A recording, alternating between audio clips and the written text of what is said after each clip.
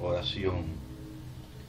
Escúchame, Señor, soy un labriego, abro la tierra y desaliento el verano que escuece mis frutales, con manos de hierro redimo las zarzas y descubro la bondad del vino.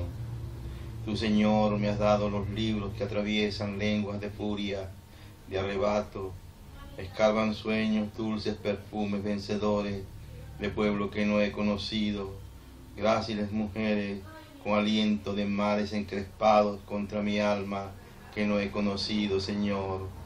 Cierro un libro, las brasas dejan un tibio olor a mansedumbre, la noche trema sus destellos, la noche de Omar Khayyam entre las viñas.